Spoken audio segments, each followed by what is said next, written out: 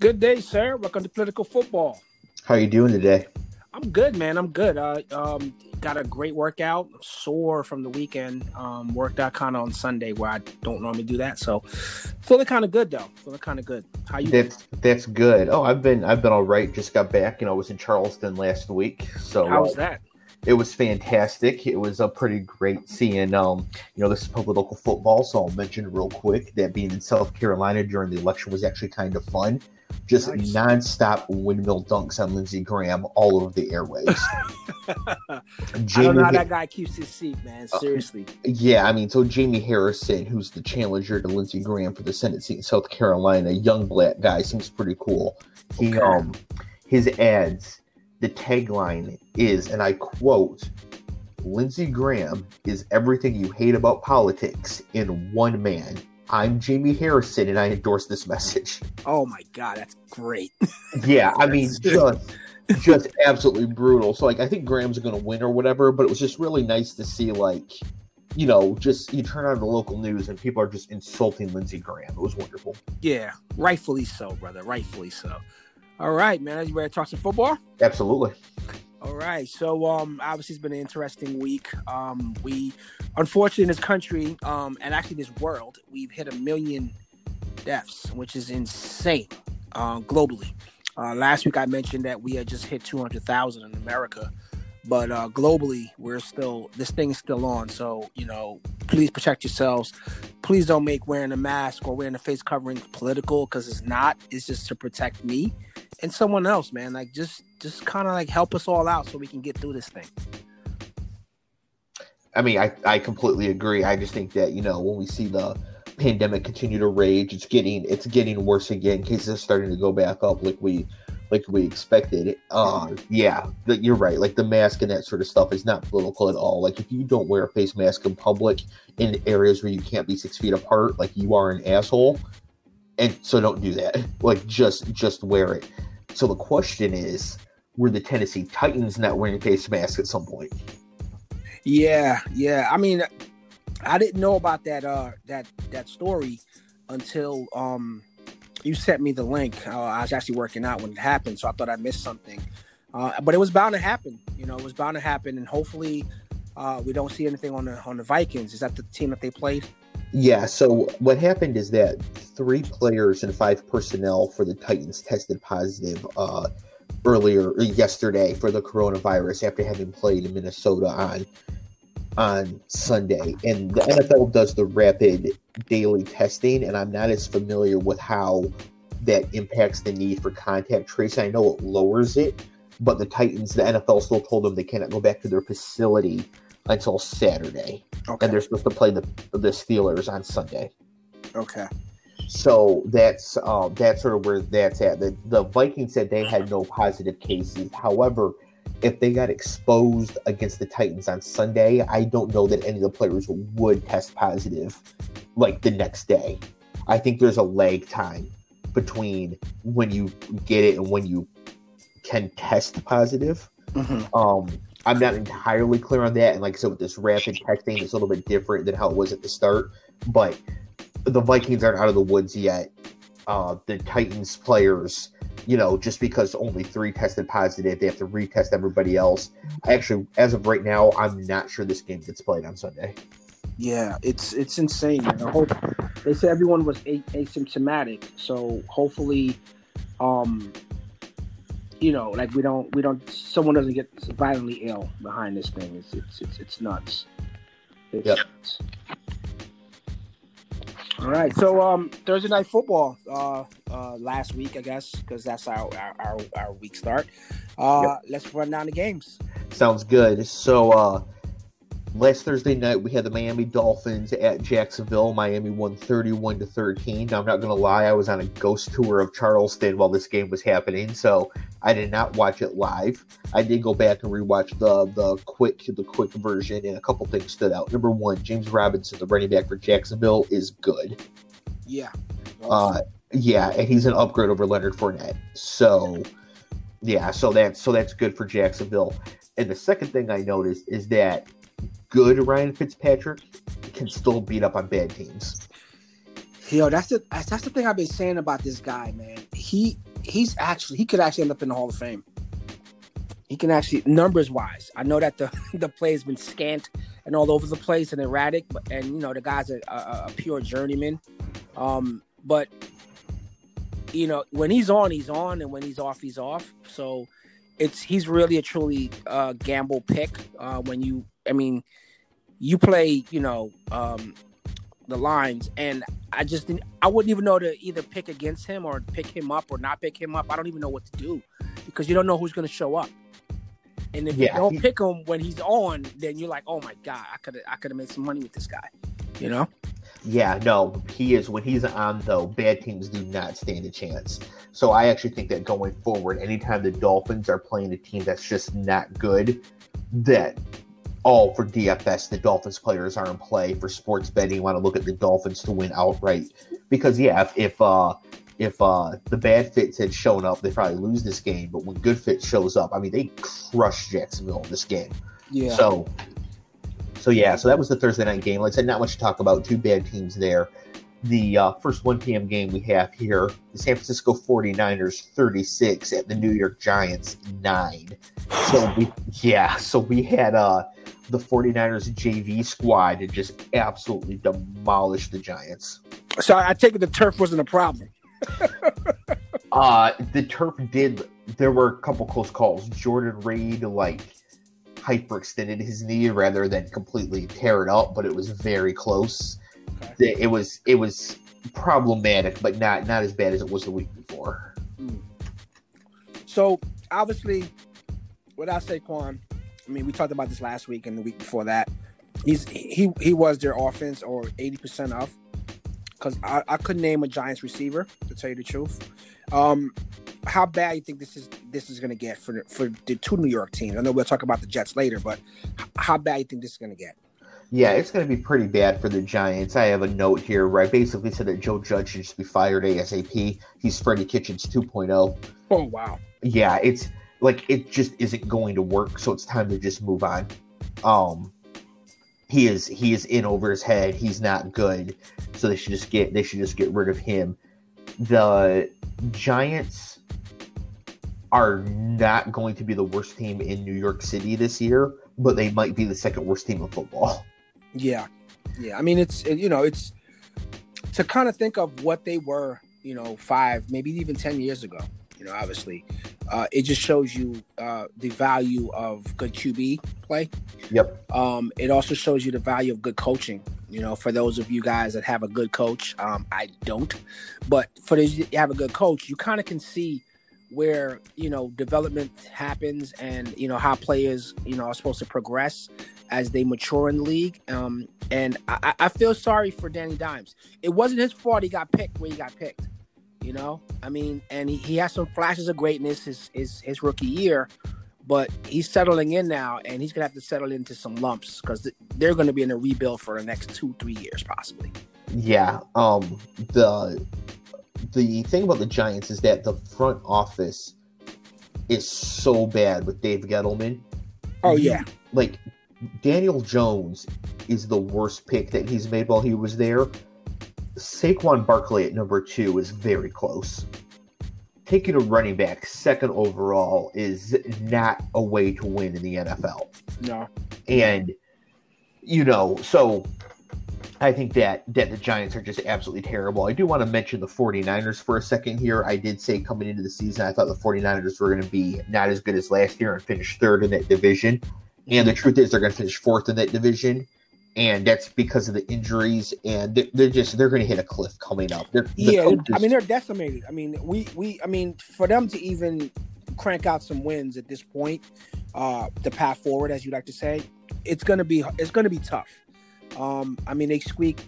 They did what they can. It was the Giants, but they're going to have some teams where they're going to go up against, and it's going to get rough. It's going to get really rough. Yeah, their division is too hard. If they were in the NFC East, you swap them with the Giants, and maybe they can finish second and go 8-8 or whatever. But they got to play the Rams twice. They got to play the Seahawks twice. They got to play Arizona again. It's not going to go well for them. But they're a team that, again, coming into next season, could just bounce right back and be 12-4 again. But This season, the 49ers are done. We need to the fact they made the Super Bowl last year is now irrelevant. It doesn't matter anymore. Correct. Yeah, absolutely. I totally agree with that. Yep. The next game we have here, we have the Washington Football Team 20 at your Cleveland Browns 34. My Cleveland Browns. Yeah, I wish. You know what? I should become a fucking Browns fan. Honestly. Well, obviously you should for two reasons. One, you're thinking about giving up on the Jets, and two, your name is on it, right? Right, like they named the team for Paul Brown, right? So they named the city after you. They named the team for the owner. There you go. It's perfect. Absolutely. So Baker, I guess, looked good again, huh? Yeah, I mean, so Baker Mayfield is good when he can be protected, which is a decent enough position to be in. When they can run the ball, when the other team's offense isn't that great, Baker can avoid just ruining the game for Cleveland, which is probably ahead of where you thought he was coming into the season. Mm-hmm. And the Browns are like the Ryan Fitzpatrick of teams, where they will crush bad teams. Oh yeah, he looked good. But we'll see how that sustains up against contenders. Yeah, it's not going to sustain very well, but I think it's a lot to do with the team around him as well. But they're close. Cleveland is very close to being good. So they're going to be 8-8, and they're going to lose a game that they shouldn't, and they're going to absolutely demolish a team that they should not beat. But they're like the mediocre team in the NFL. Gotcha. A couple other notes about Cleveland. They have the best backfield in the NFL with Kareem Hunt and Nick Chubb. That's a nightmare to have to game plan for both these guys. So I definitely agree with that. Yeah, absolutely. And so for fantasy, like season-long fantasy, the classic way of playing it, if you're a team right now that's struggling, you're 1-2 or you're 0-3, maybe you had Saquon and he's gone or whatever, trade for one of these two backs, because if one or the other gets hurt, the person that remains is going to be one of the 5 top running backs in the league. Yeah, they're going to go off. Right, and so if you're 0-3 right now, you need to start switching up and look. You have to start making things happen. So maybe overpay a little bit for Kareem Hunt and just be like, well, if Nick Chubb goes down, I have the top 5 running back. Something like that. So just a little bit of fantasy advice for the people that are struggling out there. Absolutely. The next game was the most just disheartening, disappointing game on the schedule for me anyways, and that was the Cincinnati Bengals 23 at the Philadelphia Eagles 23.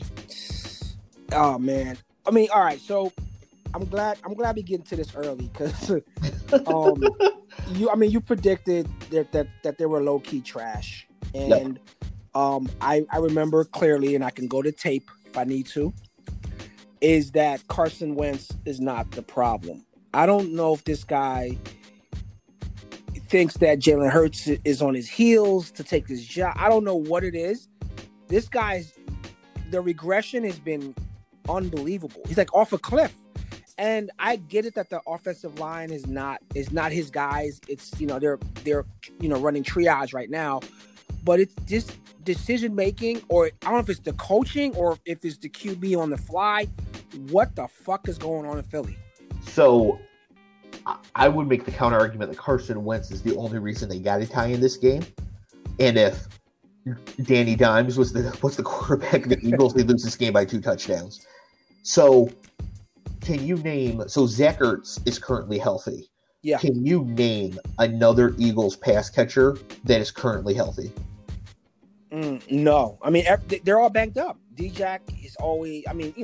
He's old as dirt, so I get it. What's their other guy? Deshaun Jackson hurt. Jalen Reagor hurt. Alshon Jeffrey hurt. Dallas Goedert got hurt in this game. So he's throwing passes to Greg Ward, J.J. Arcega-Whiteside. Literally, if they get another injury, I'm going to the game at wide receiver for them. So, I run a good button hook, so, and I can catch. Mm-hmm. So, you mentioned the offensive line is banged up. Carson Wentz, he has nothing.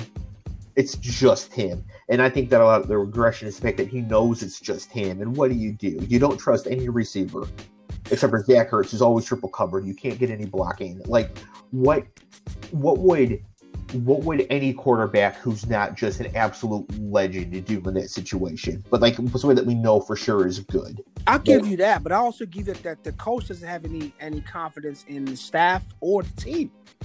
Well, yeah, that's because the team is the JV team. It's like the 49ers again. If Tom Brady became the quarterback of the Eagles this week, do you really think that changes their outlook?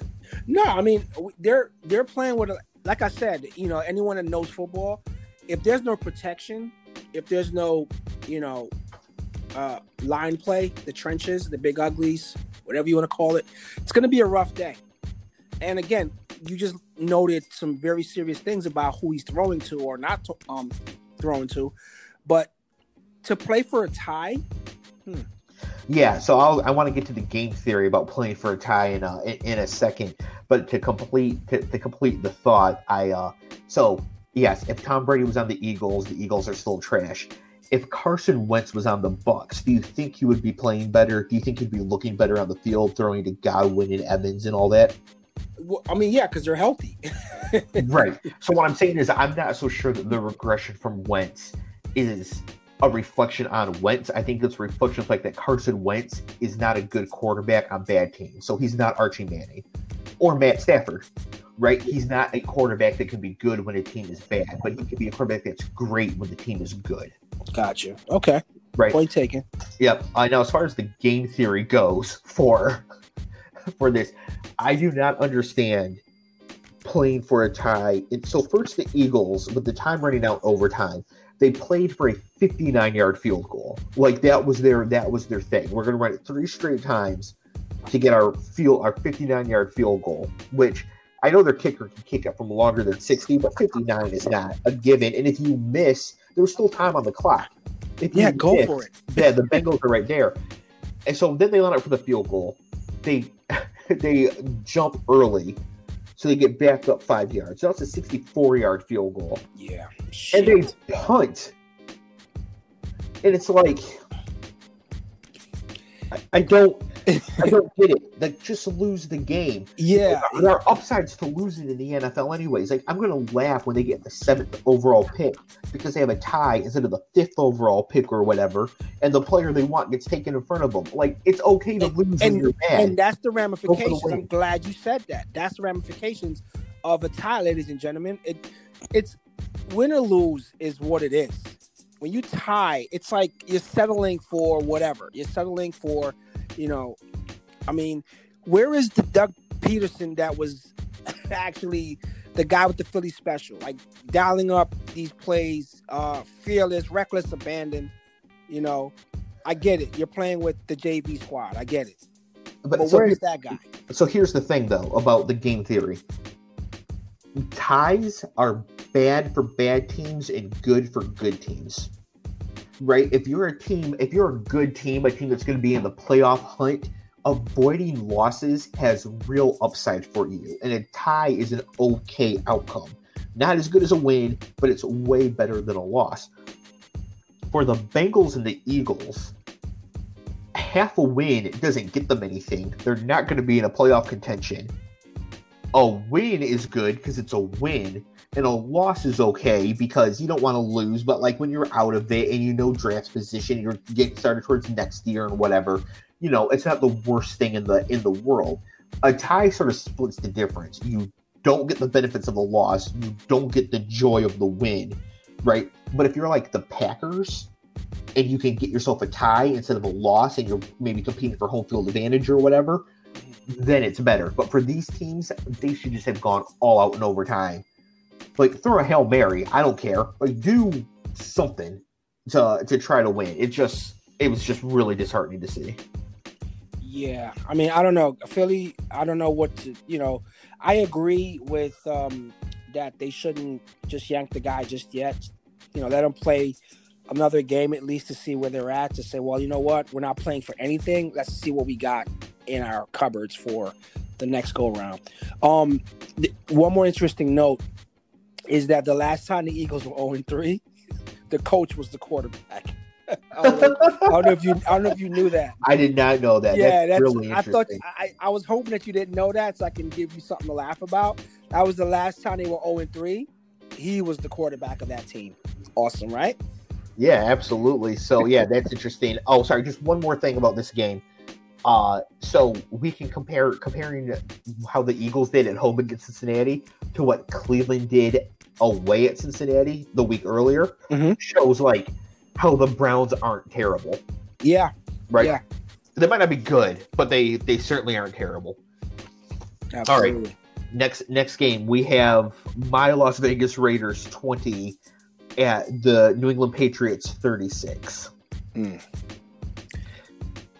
Yeah, this game, there wasn't much in this game. This game went exactly how you thought it would. It's just that the Raiders, having beat the Saints on Monday night, you're like, oh, are they a little bit better than we thought or whatever? But really, this game just went exactly how you would think.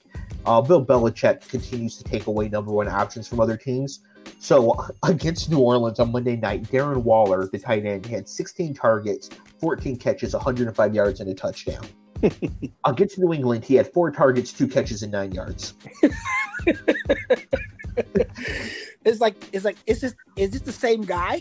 Like, right. That's insane. Like that's Bill insane. Belichick is like, I am taking away what you do best, and we'll see what happens. And he's been doing it for 20 years, and it works. It works, yeah. It works a lot. Now they have Kansas City this week, so that might, take away. But yeah, but for a team like the Raiders, but like they only have the one player, they just annihilated them. The only other note I have for this game is that Cam Newton is now Cam Newton again.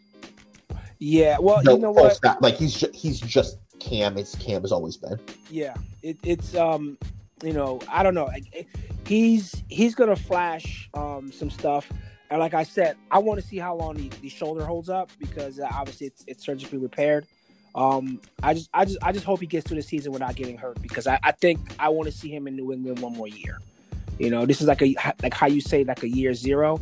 I want to see what he can do in a non-COVID whatever, like with a training camp, with everything. I mean, the guy had to come in and like learn a new offense and everything like that, and especially learn the Patriot way. I get all of that, but not to have all the particulars that go with that. I want to see what he can do with a full setup versus kind of like, hey, we got to come in. And again, everybody's had to come in and do this. So he's not, it's not just on him. It's everyone's kind of making do with what's going on.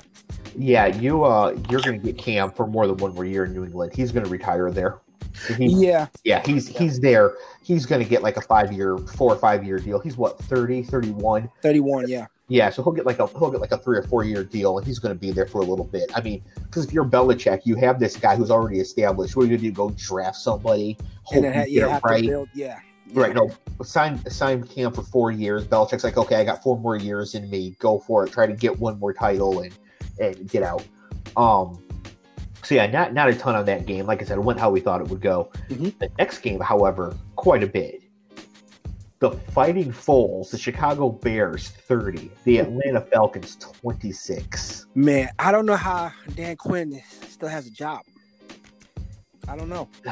Can you enlighten me and our listening audience, please? So I actually have my third note on this game is Dan Quinn done. So I don't think Dan Quinn actually has a job anymore. I just don't think they fired him yet. He has to know he's fired, right? He has to know that. Okay. Yes. Yeah, I think that he's done good for them. Took them to a Super Bowl where they blew a huge lead. We'll get to that.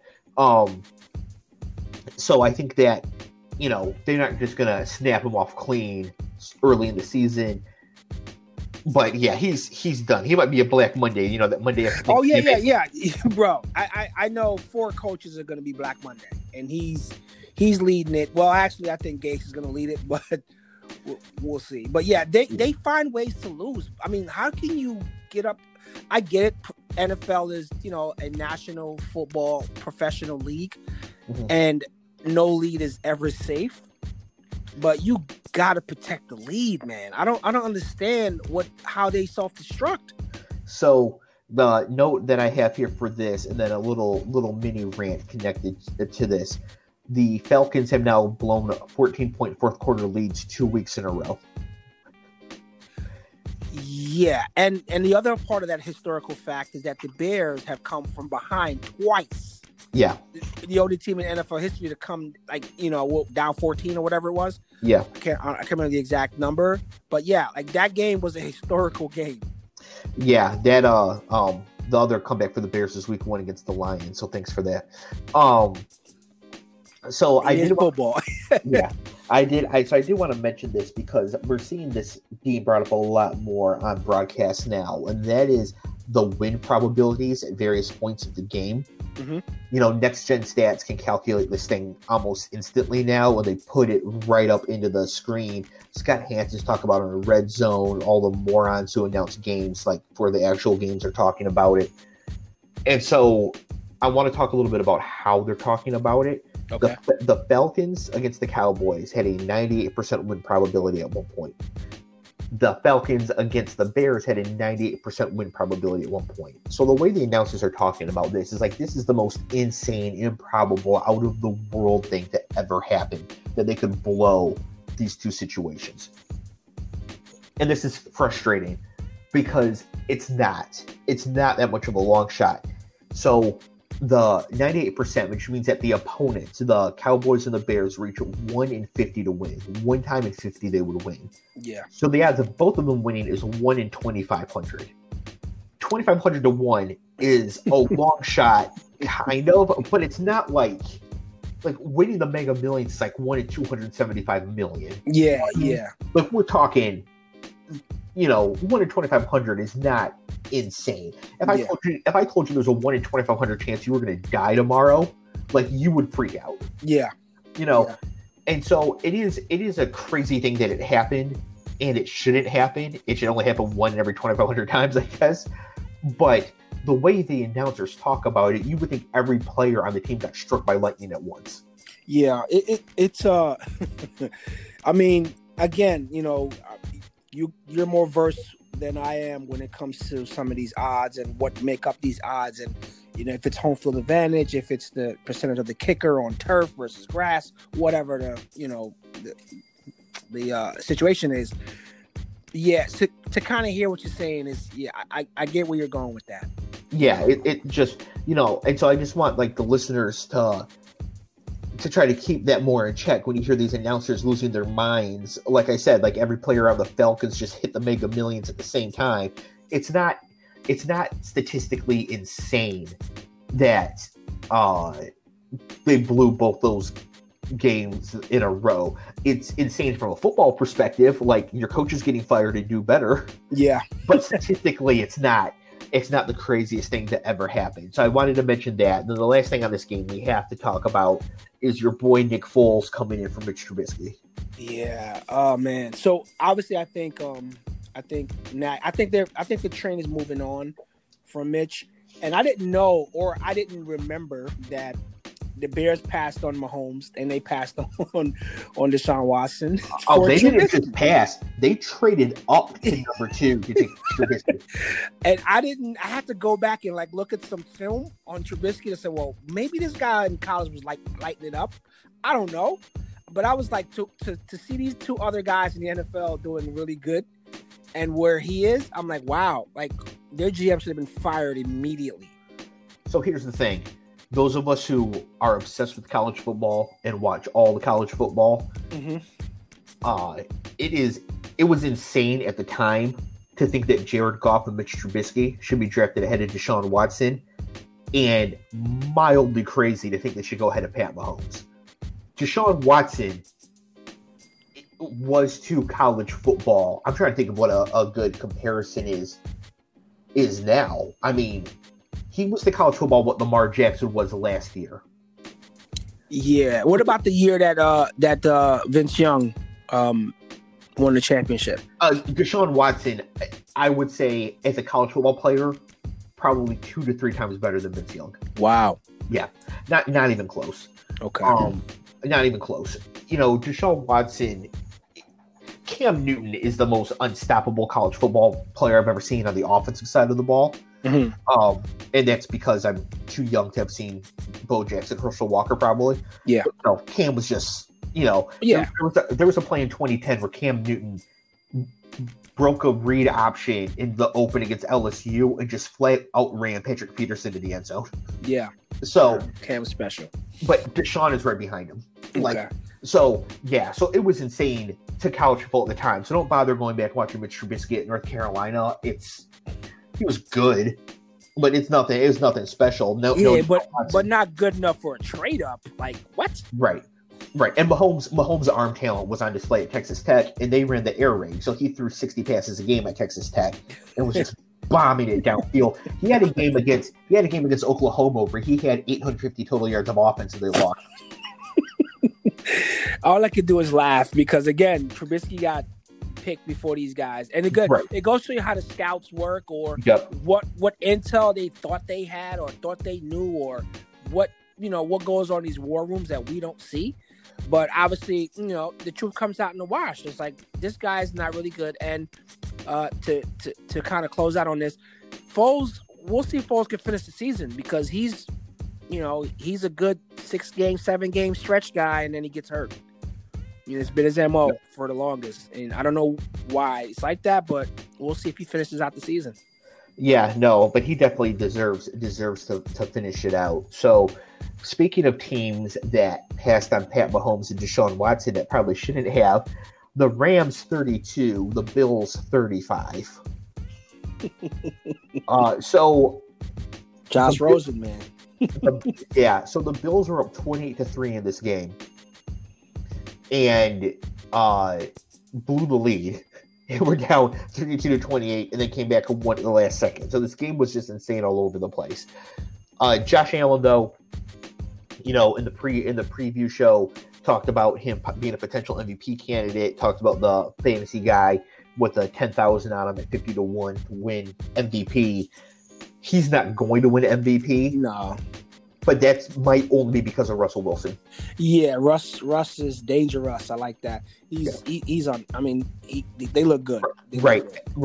But I think Josh Allen might finish second. So it's he's really, really good. I mentioned they blew that 28-3 lead.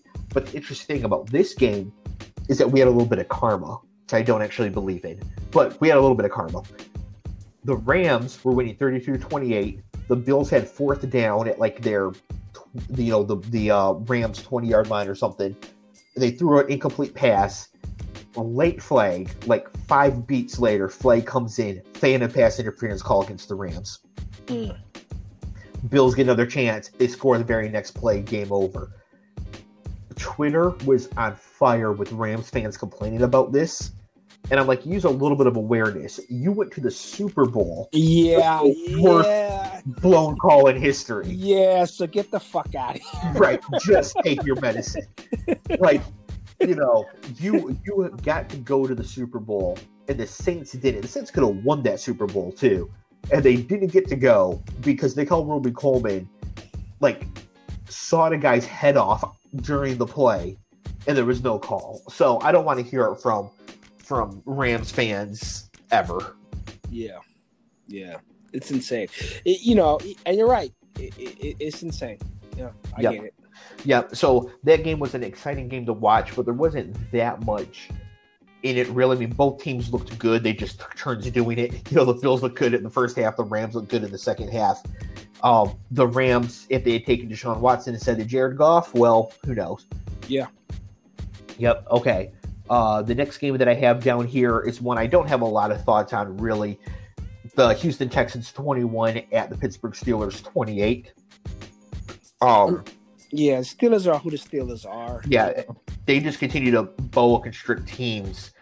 James Conner went over 100 yards for 2 weeks in a row, and he was a surprise to me not opting out because he's a cancer survivor. Yeah. So I really thought that he was going to opt out this season, but he didn't. He's looking great. The Houston offense is very flat. They really miss DeAndre Hopkins, and the coach should be up Black Monday firing for sure. Yeah, he's my number 4. So, you got that much talent, and you trade away a weapon like Hopkins for I don't know what bag of magic beans or whatever. Right, So the shambling corpse of David Johnson. yeah, like seriously, like I forgot he was even in the fucking league. To be honest with you, before Yeah. the season started, I honestly forgot. Yeah. So not a ton of that game. Just that the Steelers continue to look fantastic, and they're gonna be there in the end. They're gonna be a problem in the playoffs. Next game we have the Tennessee Titans 31 at the Minnesota Vikings 30. We already touched on this game a little bit with the Titans testing positive for COVID-19, but in a football sense, this was a great Derrick Henry bounce back spot, and he did 100 yards, 2 touchdowns. 2 touchdowns, yeah. Yep. So, it was good to see him get going. He looks good, and I know you like talking about the rookies. Did you notice the rookie in this game that stood out? No. Justin Jefferson, the wide receiver, first-round pick for the Minnesota Vikings. He had been, coming along slowly, no camp or whatever. So, but this was his first game where he really got the start at the second wide receiver position. Yeah. 7 catches, 175 yards, and a touchdown. Yeah, that's a coming out party like a mug. Including a great long touchdown where he just threw, caught it 50 yards downfield. Well, it's Kirk Cousins, 35 yards downfield, threw the defender off of him, outruns the safety to the end zone. And Justin Jefferson, this is how sick the LSU team was last year in college. Justin Jefferson was the number 2 receiver for Joe Burrow last year. Wow. The number 1 guy, Jamar Chase, opted out this year and will be a top 10 pick next year. So he's going to be playing now. And at first we were like, oh, is he a bust? He's not playing. He's not getting snaps. But I think it was just like learning the offense took a while. Everything was virtual. It just took a little bit. But I think they might actually have a second receiver to go with Thielen again, which would help them out quite a bit. Maybe not this year, but going forward. Agreed. Yep. We have the Panthers 21 at the Los Angeles Chargers 16. So, yeah, I don't even know what to say. Like, honestly, I don't know, man. This division is so outrageous. I don't know, man.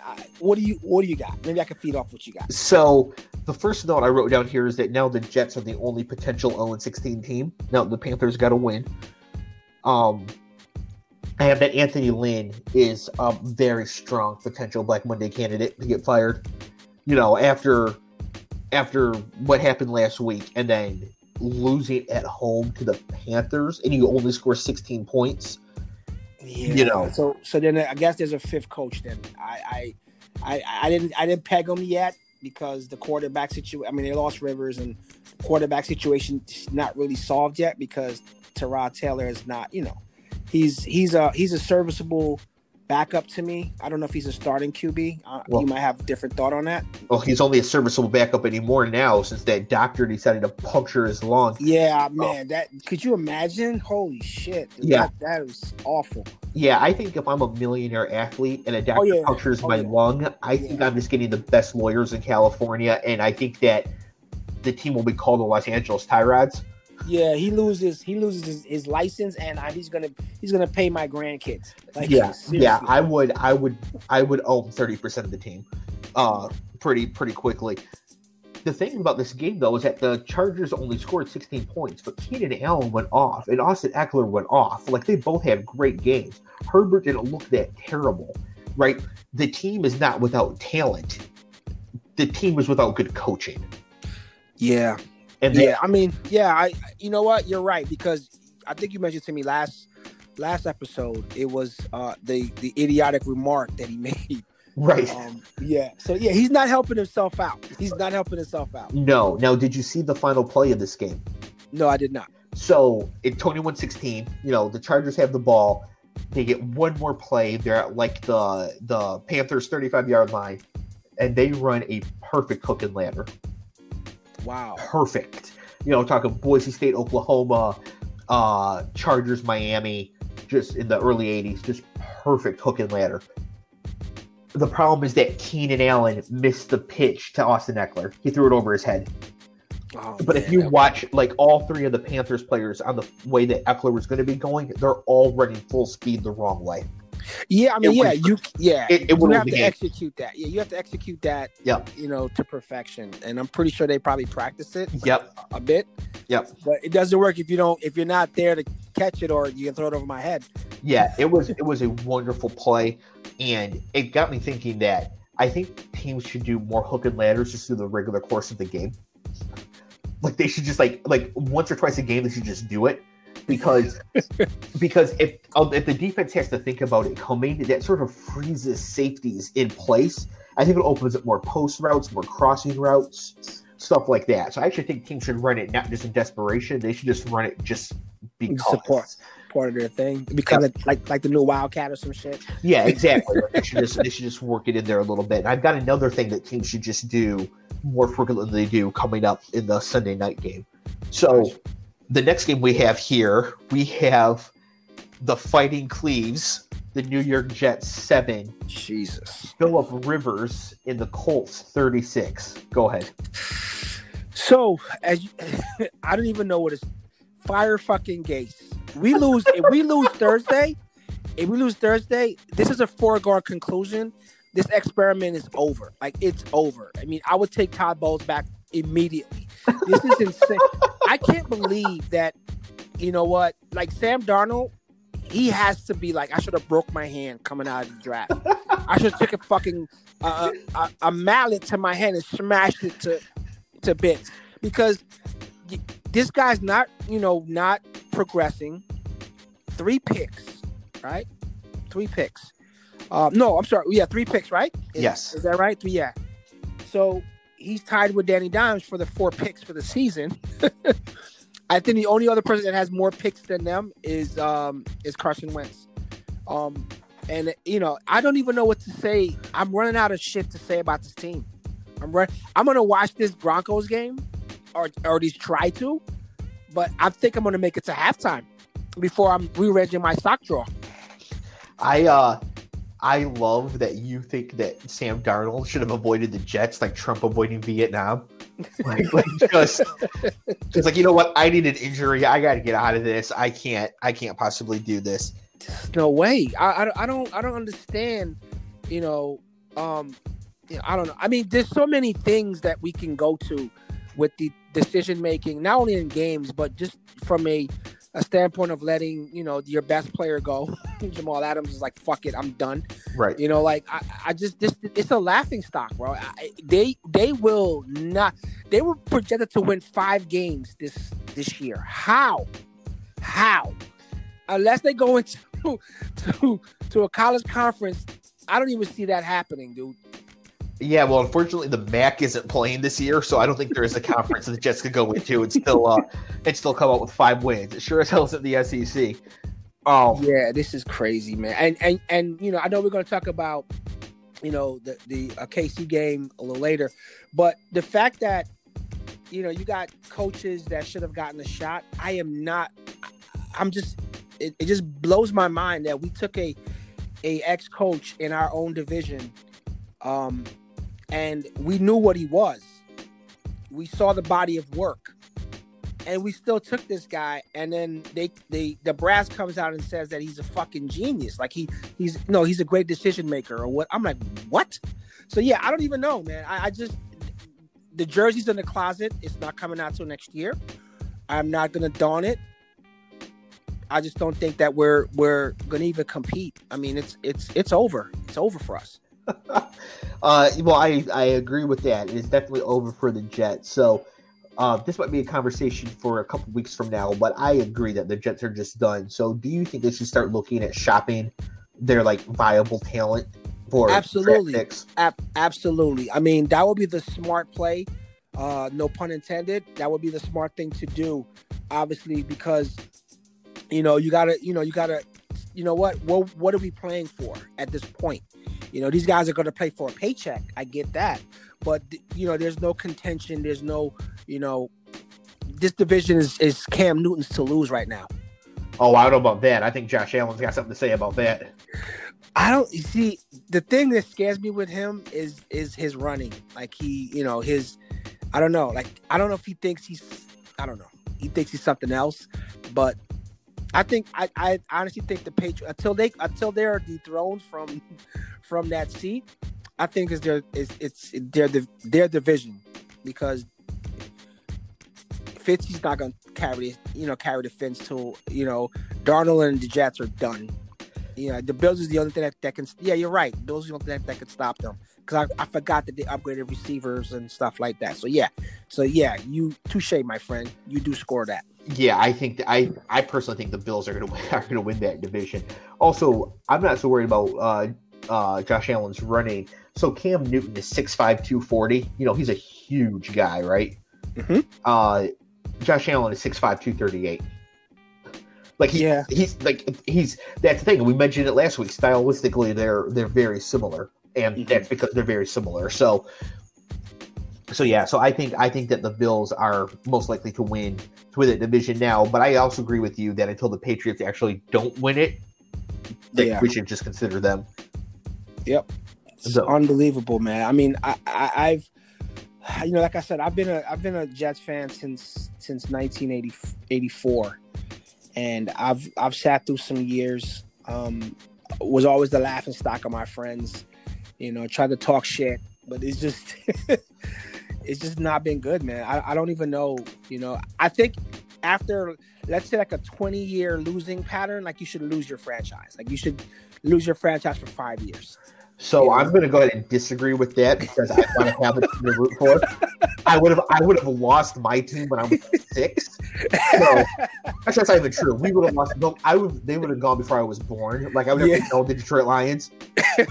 I would have been somebody else. So I do think it's interesting that in 1984 you looked around the league and you were like, well, Marino's throwing 48 touchdowns and whatever, but I like Ken O'Brien. That's my guy.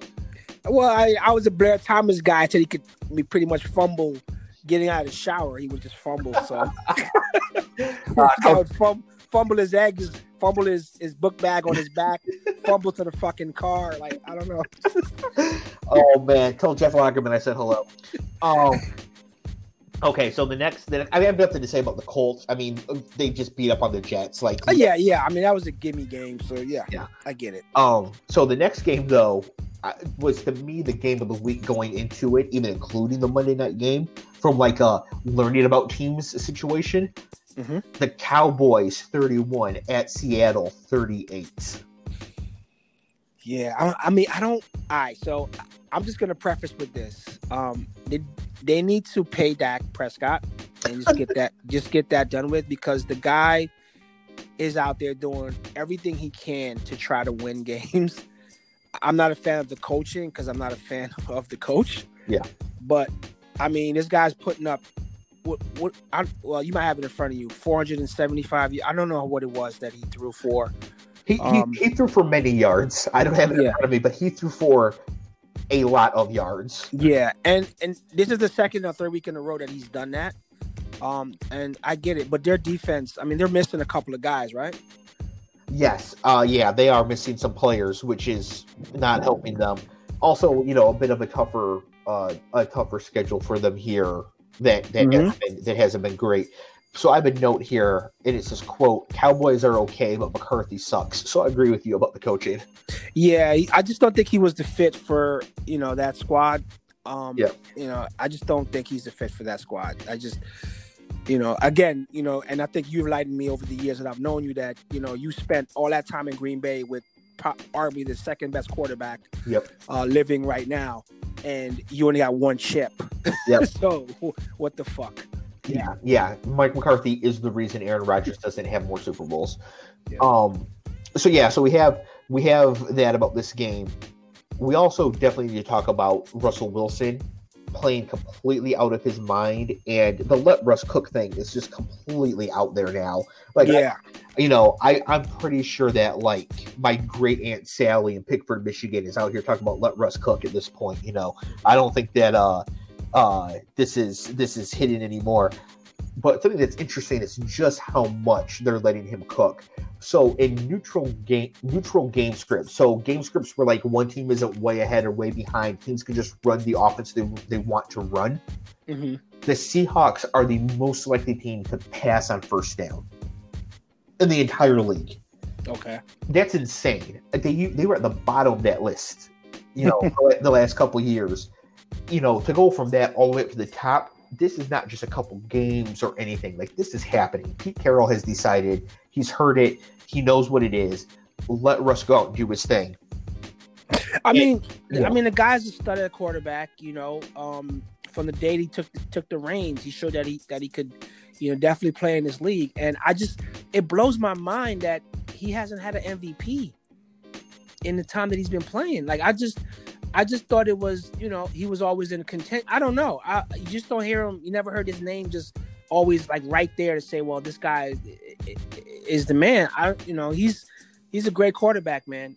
And he shows that you don't have to be a super tall guy right, to do it. This guy's out there making magic, he runs for his life sometimes, but he lets the play develop, and he's reading the defenses. I don't know. He's a great quarterback. Yeah, no, he's a fantastic quarterback. And what would you think of him and his performance if I told you that he has thrown 3 touchdowns in every game so far this year? What I think of that? Yeah, like, that's really good, right? Yeah. Yeah, he's actually thrown 4 in every game. In one game, he threw 5. Yeah. Yeah. I mean, the guy's special. I mean, they're gonna do their thing. Long as he's, as you said, let Russ cook. Yep. Hashtag is out. Yeah. Yep. Also, we need to talk about their upcoming schedule and the fact that he's going to win the MVP for sure, because he's thrown 4 touchdowns at least in every game so far. These are his next 4 opponents: Miami, Minnesota, Arizona, San Francisco. Wow. Yeah. Yeah. The guy might be at about 20 touchdowns when those 4 games are up. If they let him cook against Miami and we get good fits, he might throw 8 touchdowns. Like, if Fitz can get them, like, the Dolphins, like, 24 points, and they just let Russ go against that team, they might score 56. Wow. Yeah. Yep. It's that good. Yep. One other thing we have to talk about in this game, we cannot let this go because of our longtime DK Metcalf discussion. Hey, I can't say I told you so, but I have a retort. So go. What are you gonna say? Yeah. So if you haven't seen this yet, Google DK Metcalf Diggs fumble, and the video will pop right up. What happens is that DK Metcalf smokes Trayvon Diggs for a long touchdown. Russ throws this bomb, drops it right into him at the 10-yard line. And Metcalf thinks that he has just completely smoked Diggs and that Diggs is nowhere near him. So he slows down going in the end zone. And Diggs catches up and punches the ball out. And it goes through the back of the end zone for a touchback. So instead of a 72-yard touchdown, it was only a 71-yard catch and the Cowboys' ball. Yeah, I mean, but it goes to show you guys, and any of you, people that aspire to be coaches or a young player who's listening, you never give up on the play. Right. It's not over until that touchdown sign goes up or that whistle is blown. And as you can see, when Diggs realized he was beat, he said, "You know what? I got some jets on me. Let me see if I can get some closing speed to at least, get behind him." And DK letting up, that's a rookie move. And I would have had some choice words for him if I was the coach. I'm like, "What the hell are you doing?" Right. What are you doing? Well, the thing too is that, so DK Metcalf, we always talk about how he's raw, and he's got a lot of development to do. Like, not going 100% isn't one of them. Like, that's actually out of character for him. That's what makes it so funny. Like, because it's not like he hasn't his coaching. Like, he's DK Metcalf. He's a Metcalf. Like, Eric is either his dad or his uncle or something, right? So it's not like he's not been around football or heard this or whatever. That was just completely out of character for him. It's not Plexico Burris, right? Yeah, I mean, we've seen people. What is it? Was it Nate Newton? Is it the guy that from the Cowboys? No, Leon Lett. I'm sorry, Leon Lett. Yeah, Twice. Nate Newton had 1,000 pounds of weed in the van. Leon Lett's the one that. Hey, he was holding. For personal use, officer. He was holding. Yeah, he's a lineman. He was holding. So I get it. You think this is bad? You see what Urban has in his trunk. Yeah, but don't give up on the play, Super Bowl. Yeah, when Don Beebe ran him down. Yeah, You don't like I had a high school play where I probably told you this, where I got to, it was a broken play. It was a sweep, and I'm getting the ball. I'm 80 yards down the field, and this is the time. So I'm showing my age here, guys. This is the time when Deion Sanders was playing for the Falcons, and every kid wanted to high step and scissor kick like Walter Payton and how Deion did it and stuff like that. And I'm like maybe 10 yards out. So yeah, almost like a DK Metcalf. And I put the ball down and I'm high stepping and it gets tomahawked down. I get tackled and I'm watching the guy run the ball back the other way, thinking, okay, he's going to get tackled at some point, and he ended up running it back for a touchdown. The coach said to me, he said, son, for your safety, you got to ride with my wife today. I cannot put you in that bus with the other kids. And then safety. And then his wife proceeded to beat the shit out of you. So, no, that's no wonder you weren't as mean to DK as I thought you might be. No, because I watched that and it brought back some very fucked up memories, and I'm like, man. When you sent it to me, I was like, oh God, it's what I thought it was. I thought it was like something else, but I was like, okay, maybe it's a fumble. They fought for it, and the guy got it. I didn't realize that he was within scoring. Like you run through the fucking end zone. Like you just keep going. Right. Yeah. Do you think DK had a ride home with Pete Carroll's wife? Probably. I would have made. I'm like, hey, you don't fly home with the team. Charter a fucking coach or whatever somewhere else. Yeah. So this is Spirit Airlines. You have fun with that. Yeah, that unbelievable. But yeah, he needs to really, like I said, it might have been a one-off, but you got to understand that you're in a professional football league where this cornerback thought he was beat. You thought he was beat, and the guy closed in on you. You let up. If you didn't let up, he wouldn't have caught you. So, good for Diggs, man. He's showing that he belongs in this league. Yep, absolutely. So one last thing on this game, and it's hot take prediction, but I'm ready to make it on September, whatever it is. It's still September. That's the point. Yeah. The Seattle Seahawks are going to the Super Bowl. Okay, that's your pick. Okay. Yeah, and I said they're going to win. I said they're going. Yeah. I can't. The way they've been playing and the way Russ has been looking, it's hard for me to even put cold water on that. So yeah. Yep. Yeah. I mean, and I think they're going to have the bye and the home field and all that. And yeah, I think they're going to end up going. So the next game, talk about a team that is definitely not going to the Super Bowl. We have my Detroit Lions 26 at the Arizona Football Cardinals 23. Forward down the field. Let's go Lions. That's what I'm talking about. Get your one win so you don't go 0-16 again. It was bad enough one time. You don't want to do it twice. Get that win out of the way. Now we can just lose everything. Get that great draft pick.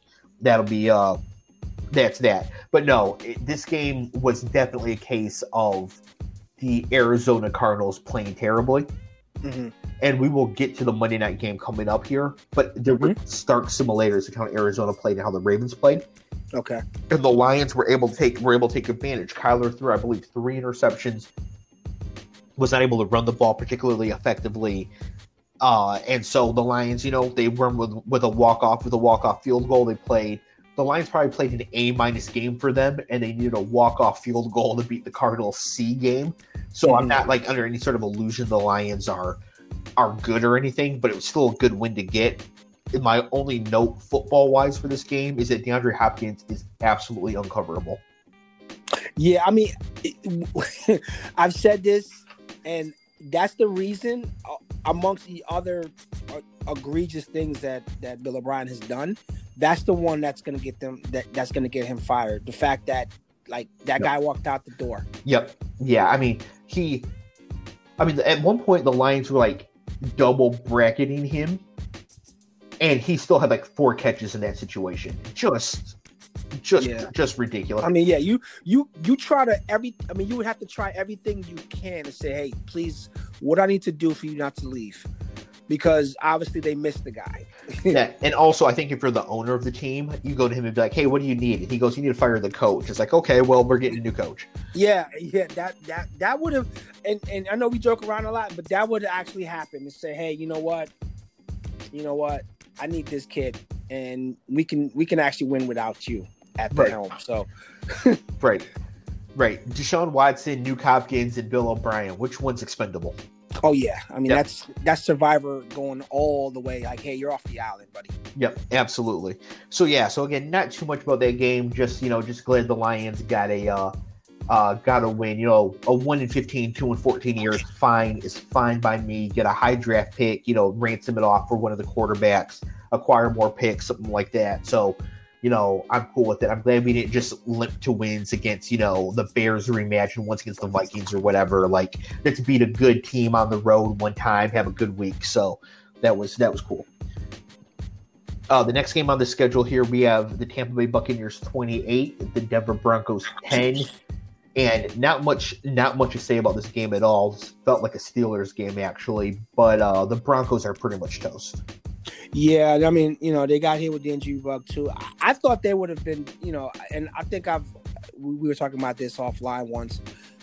You know, they're a defensive team, and by losing Von Miller early for the season, and then losing a couple of people, right? It was they lost one of their draft picks.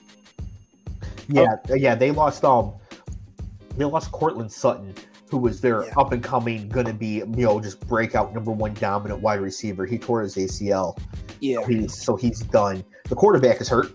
Yeah, the quarterback. Yeah, Philip Lindsay is out. Yeah, they're in trouble. Yeah, so they're pretty much done. So that's a little too bad for them, but whatever. Brady threw a deep pass.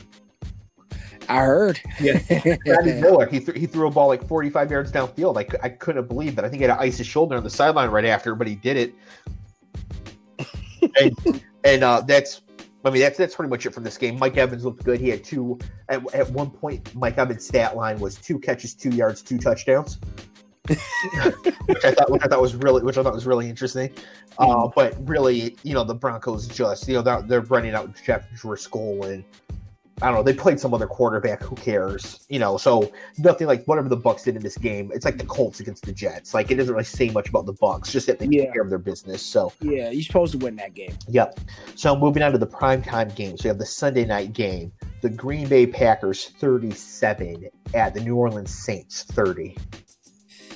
Man, well, we both agree that Aaron Rodgers is on borrowed time until that whole thing falls apart. Yep. Because the receiving core is gonna, when it counts, it's gonna let him down, because they should have drafted a weapon for him. But Breeze is looking, I don't know, man.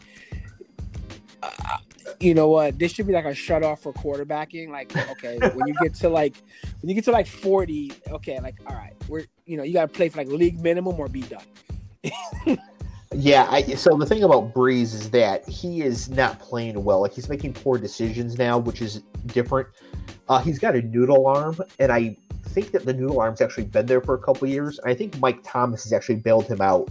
You know, Mike Thomas gets 14 catches a game, but they're all like 10 yards downfield. Yeah, you're the second person that said that.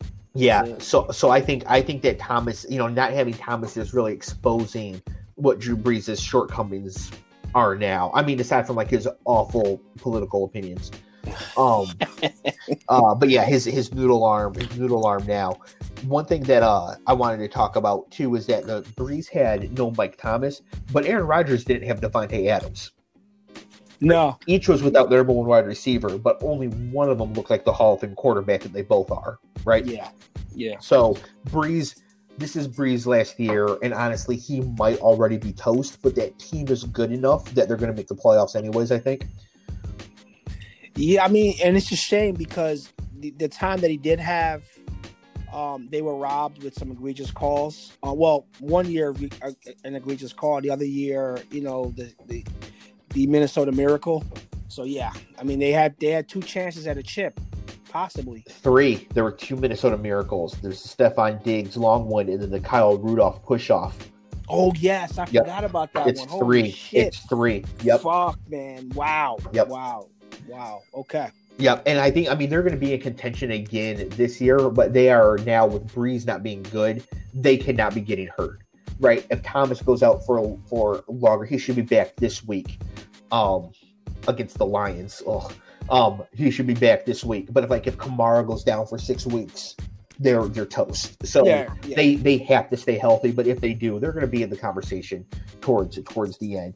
One thing I wanted to mention about Alvin Kamara, and my boy Paul reminded me of this, is that Alvin Kamara was the number 42 overall player coming out of high school, 5-star running back out of Georgia, goes to Alabama, and he transferred because he couldn't get touches. So, first of all, it's amazing that Alvin Kamara couldn't get touches in college. See what he's doing now.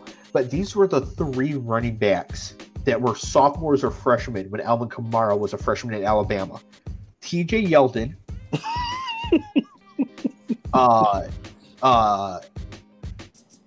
Kenny Drake, the running back for Arizona now, and Derrick Henry. When you show up to that practice, you're like, I'm not going to play. Right. And so, okay, maybe you can see why he can't get touches there. So he transfers to Tennessee. And at Tennessee, he couldn't get touches either. He was splitting time with Jalen Hurd, who's all wide receiver for the 49ers. Yeah. It's just in hindsight, it's like, what in the world? So, of course, he slips to the 3rd round of the draft. But really, I can't believe this guy was a 3rd-round pick, right? But you know what? In all seriousness, that's what happens now with running backs. Because when I was a lot younger, as a kid, I guess, watching football, the running back position was very coveted. Now it's like I can get a guy in the 3rd round, like this situation. I don't. It makes the Saquon pick look even worse, like you said. Yes. Like when you can get a guy, we'll see what Saquon is in 5 years, but when you can get a guy in the 2nd, 3rd round, and you don't have to pay a hell of a lot for him, and he's going to give you the same production or even more, why draft high? Right. And that is absolutely right about running backs, but for Kamara specifically, 1, get the kid some touches. And 2, I don't know how I felt in the 3rd round, but it was good for the Saints. And then my last point on this game, I mentioned that teams should do hook and ladders more frequently, maybe once or twice a game as a way to keep defenses honest. Aaron Rodgers this game made the Saints jump off sides with a hard count, I think 47 million times.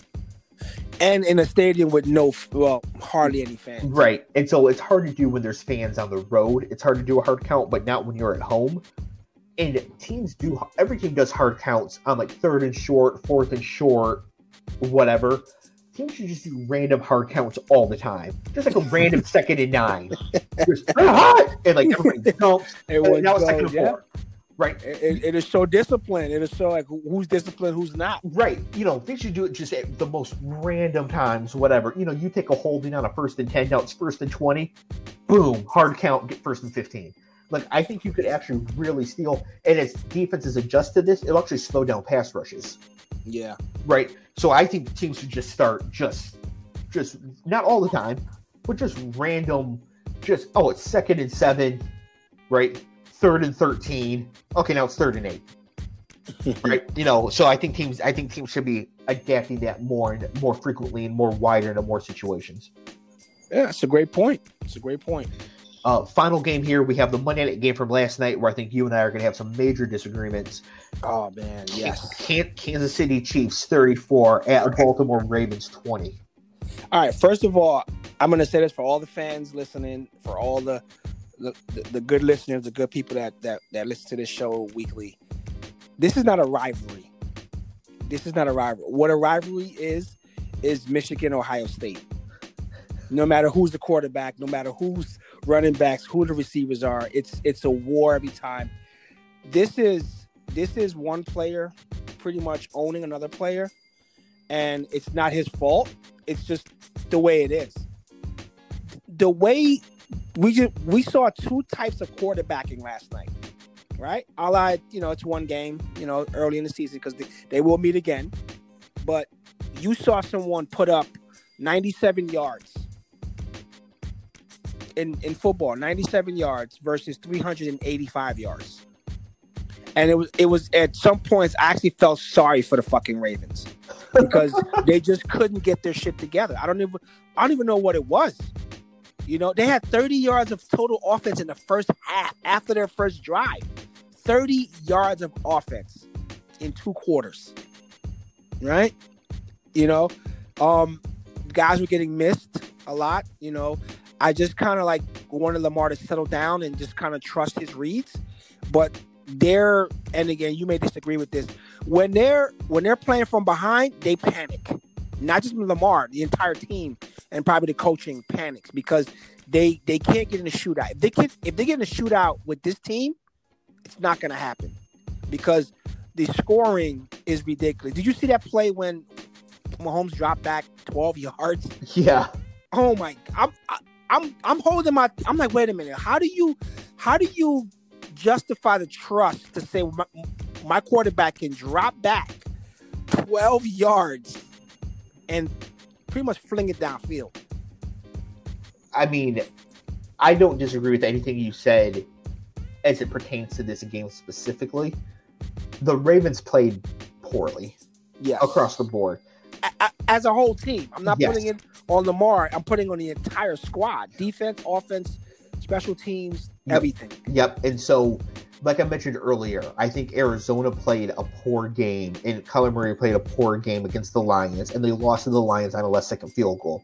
The Ravens played poorly against the Chiefs and lost 34-20, but really this game felt more like 41-13 because of the kick return, right? The Ravens had that kickoff return. Yeah. That jumped them up. So the game actually was not as close as that 14 points. So that's the difference between the Chiefs and the Lions, right? If you play poorly against the Chiefs, you're losing by 20. If you play poorly against the Lions, you might lose on a last-second field goal. You might not. So the Ravens played poorly. The Ravens are not as bad as they showed last night. The problem for them going forward is that I'm pretty sure that this game was the deciding factor for home field advantage for the AFC. Yeah, because going through Arrowhead. Because remember, there's only one team now that gets a bye, and only one team that gets home field advantage. Yeah. So I think this game was it. And for the Ravens to lose this game, I think that now the Chiefs are going to have home field advantage as we go through. And I think that this game will be the AFC title game, but now they're going to have to play it in Kansas City. Yeah, which you don't want to do for a couple of reasons. Yep. Weather-wise, and then, it's Arrowhead. Yep, absolutely. So it's Arrowhead. Yeah, so I don't have too many conclusions to take from this game about the teams. Besides that, you better play your A game against the Chiefs, or you're going to get boat raced out of the building. They have fun out there for some reason. That they look like, and this is no disrespect to these professional athletes. They look like they're like Friday Night Lights, like they're having a great time playing in their high school, regional, whatever games, and they're like, these guys are having a great time out there. Yep. Absolutely. Mahomes is relaxed. There was no pressure on him, on the guy. This guy can sling it. This guy can run. There was no. I think you even texted me like, "Hey, where's the pressure?" or something like that. I'm like, I don't even know if they're hitting this guy tonight. Yeah, and So I think the one thing I want to end on for this game is this hot take, and I want your opinion on this. Sure. I think that Patrick Mahomes is one of the 3 best quarterbacks ever. Already. Yeah. From the eye test, and from the body of work. Now again, and this is where I might differ a little bit, differ a little bit. In the eras, obviously, some players are like can play in any era. It's a passing league, so it's more, you can't jam your receivers like you could. So a lot of things are favorable to someone with this skill set. But yeah, judging from what I've seen from the moment he started a game, he's never had a bad game yet. So he's like the Floyd Mayweather, like. You want to see him hurt. You want to see not hurt like physically, but you want to see him down. You want to say, okay, he has to play from behind, or we kind of saw that a little bit with the Texans last year, and the Titans. They had to come from behind. And the 49ers, they came from behind in all 3. Yeah. So, given we've seen this guy just not have a bad game, and just always is upbeat and ready to go. And I saw a clip where I don't know if Bieniemy was berating the team on the sideline. But after that little rant, like they came out and just like they were firing on all cylinders. And I'm like, you know what? This is what Dave talks about all the time when he talks about the quarterback play. Like Elway was right. He would have gave him more. Right.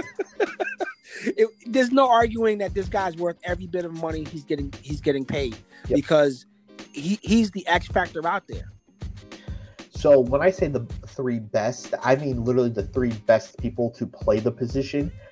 Now, that's different than the three greatest, right? Because greatest takes your accomplishments into account and all that. Correct, yeah. And you can't be one of the greatest in your third season. So, like, for example, Tom Brady is the greatest quarterback of all time, combining skill with accomplishments and whatever. He is not one of the best. In my opinion, the three best quarterbacks, and it's not even close, are Dan Marino, Peyton Manning, and Patrick Mahomes. They are the three that I would not trade for any other quarterback ever on any team. Okay. Right. Either the three that I think would make any team they were on better as long as they weren't replacing each other. Yeah. So, and I think that Mahomes, he's so young and it's so early, but I think when you watch him, you watch what he can do and the way he can play, it's very much like Marino, where two in his second year, 84. It's just like, okay, this guy is different. He's special. He's got it. And I think Peyton Manning, Dan Marino, and Patrick Mahomes are the three best quarterbacks to ever play the position. Yeah, and it's hard because I can't really judge players from the 50s or 60s. Like, for all I know, Otto Graham was just that great. Yeah, but honestly, I don't. We're talking modern. We're talking modern era. So yeah, I'm a modern era. Like, the thing is, I don't really think that any of the players from back in the day, with few exceptions, were actually that good. I just compared to today, a guy I follow online, fantasy guy, he said that if Chris Conley, the wide receiver for the Jaguars, played in the 1960s, he'd be Jerry Rice. He would just be uncoverable. So it's unfair to compare eras, but this era is harder, even with the rule changes, because all the players are better. Yeah, well, like I said, boxing is the only sport that doesn't have a clear-cut era, because the rules have been the rules for 100 years. Prior to that prior to the Queensberry rules, it's anarchy. But with football, we've seen some changes and innovations that changed the game. I always would say, someone asked me the other day, they was like, who's the greatest football player you've ever seen? And I always say Lawrence Taylor. And it's because, he was a pass rusher, but he was, he could do other things. But this is one person that changed 7 things about football. The way we play, the way we see modern football now from 30, 40 years ago, this guy changed how we see football now. Yep. And I don't remember, other than, whatever quarterback, was really good at the forward pass, where we see innovation like that. Patrick Mahomes, it's not a kind of great comparison to Kurt Warner, because Kurt Warner came out of the arena leagues and stuff like that, quick off the ball, getting the ball out. Mahomes is just the time is there and he's confident in his throws, and so I agree with you. Can't say greatest yet, because there has to be a body of work of a career. Right, exactly. But what we've seen so far, I don't really, unless something changes, this guy is here to stay. Yep. And this guy is here to do damage. Yeah, that's just, I just want to put that out there for the listeners, that we don't need to wait and see or confirm that Mahomes is this legend Hall of Fame great. He just is. So let's just enjoy that we have him for the next 13, 15 years or whatever. And it's on. He's it. You see why Alex Smith was showing the door, right? Yeah. You see why he was showing the door. And again, when the Bears GM and brass were sitting there holy shit, we passed on this guy, it takes me back to the conversation that we had in the gym about how many teams passed on Randy Moss. Right. It was you know what? I want to get this guy over Moss because Moss is a troublemaker or whatever it is. Yeah. But like you said, this was on display in college, so it wasn't a secret no one knew. But obviously Trubisky there was some intel that said that we need to trade up to get this guy over these two other guys that are, pretty damn good. Now it's looking really bad for Trubisky. I don't think that he gets the job back unless Foles gets hurt. And I think he's shown the door, and he will be a backup somewhere next year. Not probably on the Bears, but he'll be somewhere next year. Yeah, we can in the future. We'll talk about where I think Trubisky ends up next year, because I do have some thoughts on that. Mm-hmm. But yeah, he won't be on the Bears next year unless Foles goes down. He comes in and wins the Super Bowl. It's not happening. So it's over. Yeah. All right. Any closing remarks? Yeah, just looking forward to some of the games next week to pay attention to. A couple teams we talk about a lot are playing each other. The Cleveland Browns are at the Dallas Cowboys. Now we're going to see if either if they implode or if Baker balls drop. Right, like we're going to see, like it's yeah, we'll get to know a lot about these teams from them playing each other finally as they come up here. The Saints are at the Lions. And so we will learn a lot about the Saints too. The Saints should steamroll the Lions. They're getting Michael Thomas back. If Drew Brees looks terrible, if they're not able to do anything there, then for they might actually not be the contenders that I think they are. You think we'll see Jameis? Only an injury. They'll never pull. They'd rather lose than bench Drew Brees. Too disrespectful. The New York Giants are at the Los Angeles Rams. That's not going to be a good game. I just like the thought of Aaron Donald murdering Danny Dimes. Oh my God, that guy! We didn't even speak about him, so hopefully he has a great game. So we can talk about him next week. He is worth every penny. Yep, we have every penny. Yep, for us locally, we have the Battle of 295, the Ravens at the football team. Okay.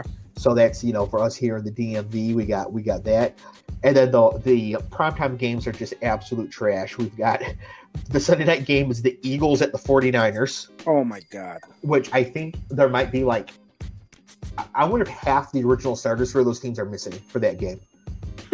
That very well could be the case. And then the Monday night game is a game that could be entertaining a little bit, but it's the Green Bay Packers hosting the Atlanta Falcons. Oh my God! Yeah, so that might be the game that Quinn gets fired. Devontae might be back for that game too, and hopefully Devontae and Julio are both back for that game, and we can at least see we should see some yards in this game, but this could be like a 48-17. Yeah, it's going to be a crushing. Yep. So those are some of the games. Oh, I'm sorry. One more. The Patriots at the Chiefs. We touched on it earlier. Now we'll, finally a good test for Cam. How does Belichick? Who does he choose to take away? What do they do? So if the Chiefs pound the Patriots, then we might be looking at a back-to-back likelihood here for the Chiefs. Mm-hmm. The thing is that if it turns into a shootout, we'll see if Cam has the arm strength to hold up, because the Chiefs can put points up quickly. And if you're behind and you're playing catch-up, you're going to get annihilated. Yep, absolutely. All right, man. It's been another great week, political football. Thank you for listening as usual, guys. And, we love any feedback. We both get it. So I'll give my email address, cleveland.wason@gmail.com. That's Cleveland first name .wason@gmail.com. You can email me any questions. I'll put them on the show. And we can try to see if we can get some fan interaction other than just us two. Right, absolutely. And if you have any questions for me, just email Cleve. Yeah, absolutely. All right, brother. All right. Talk to you soon. Yep, have a good one. Later.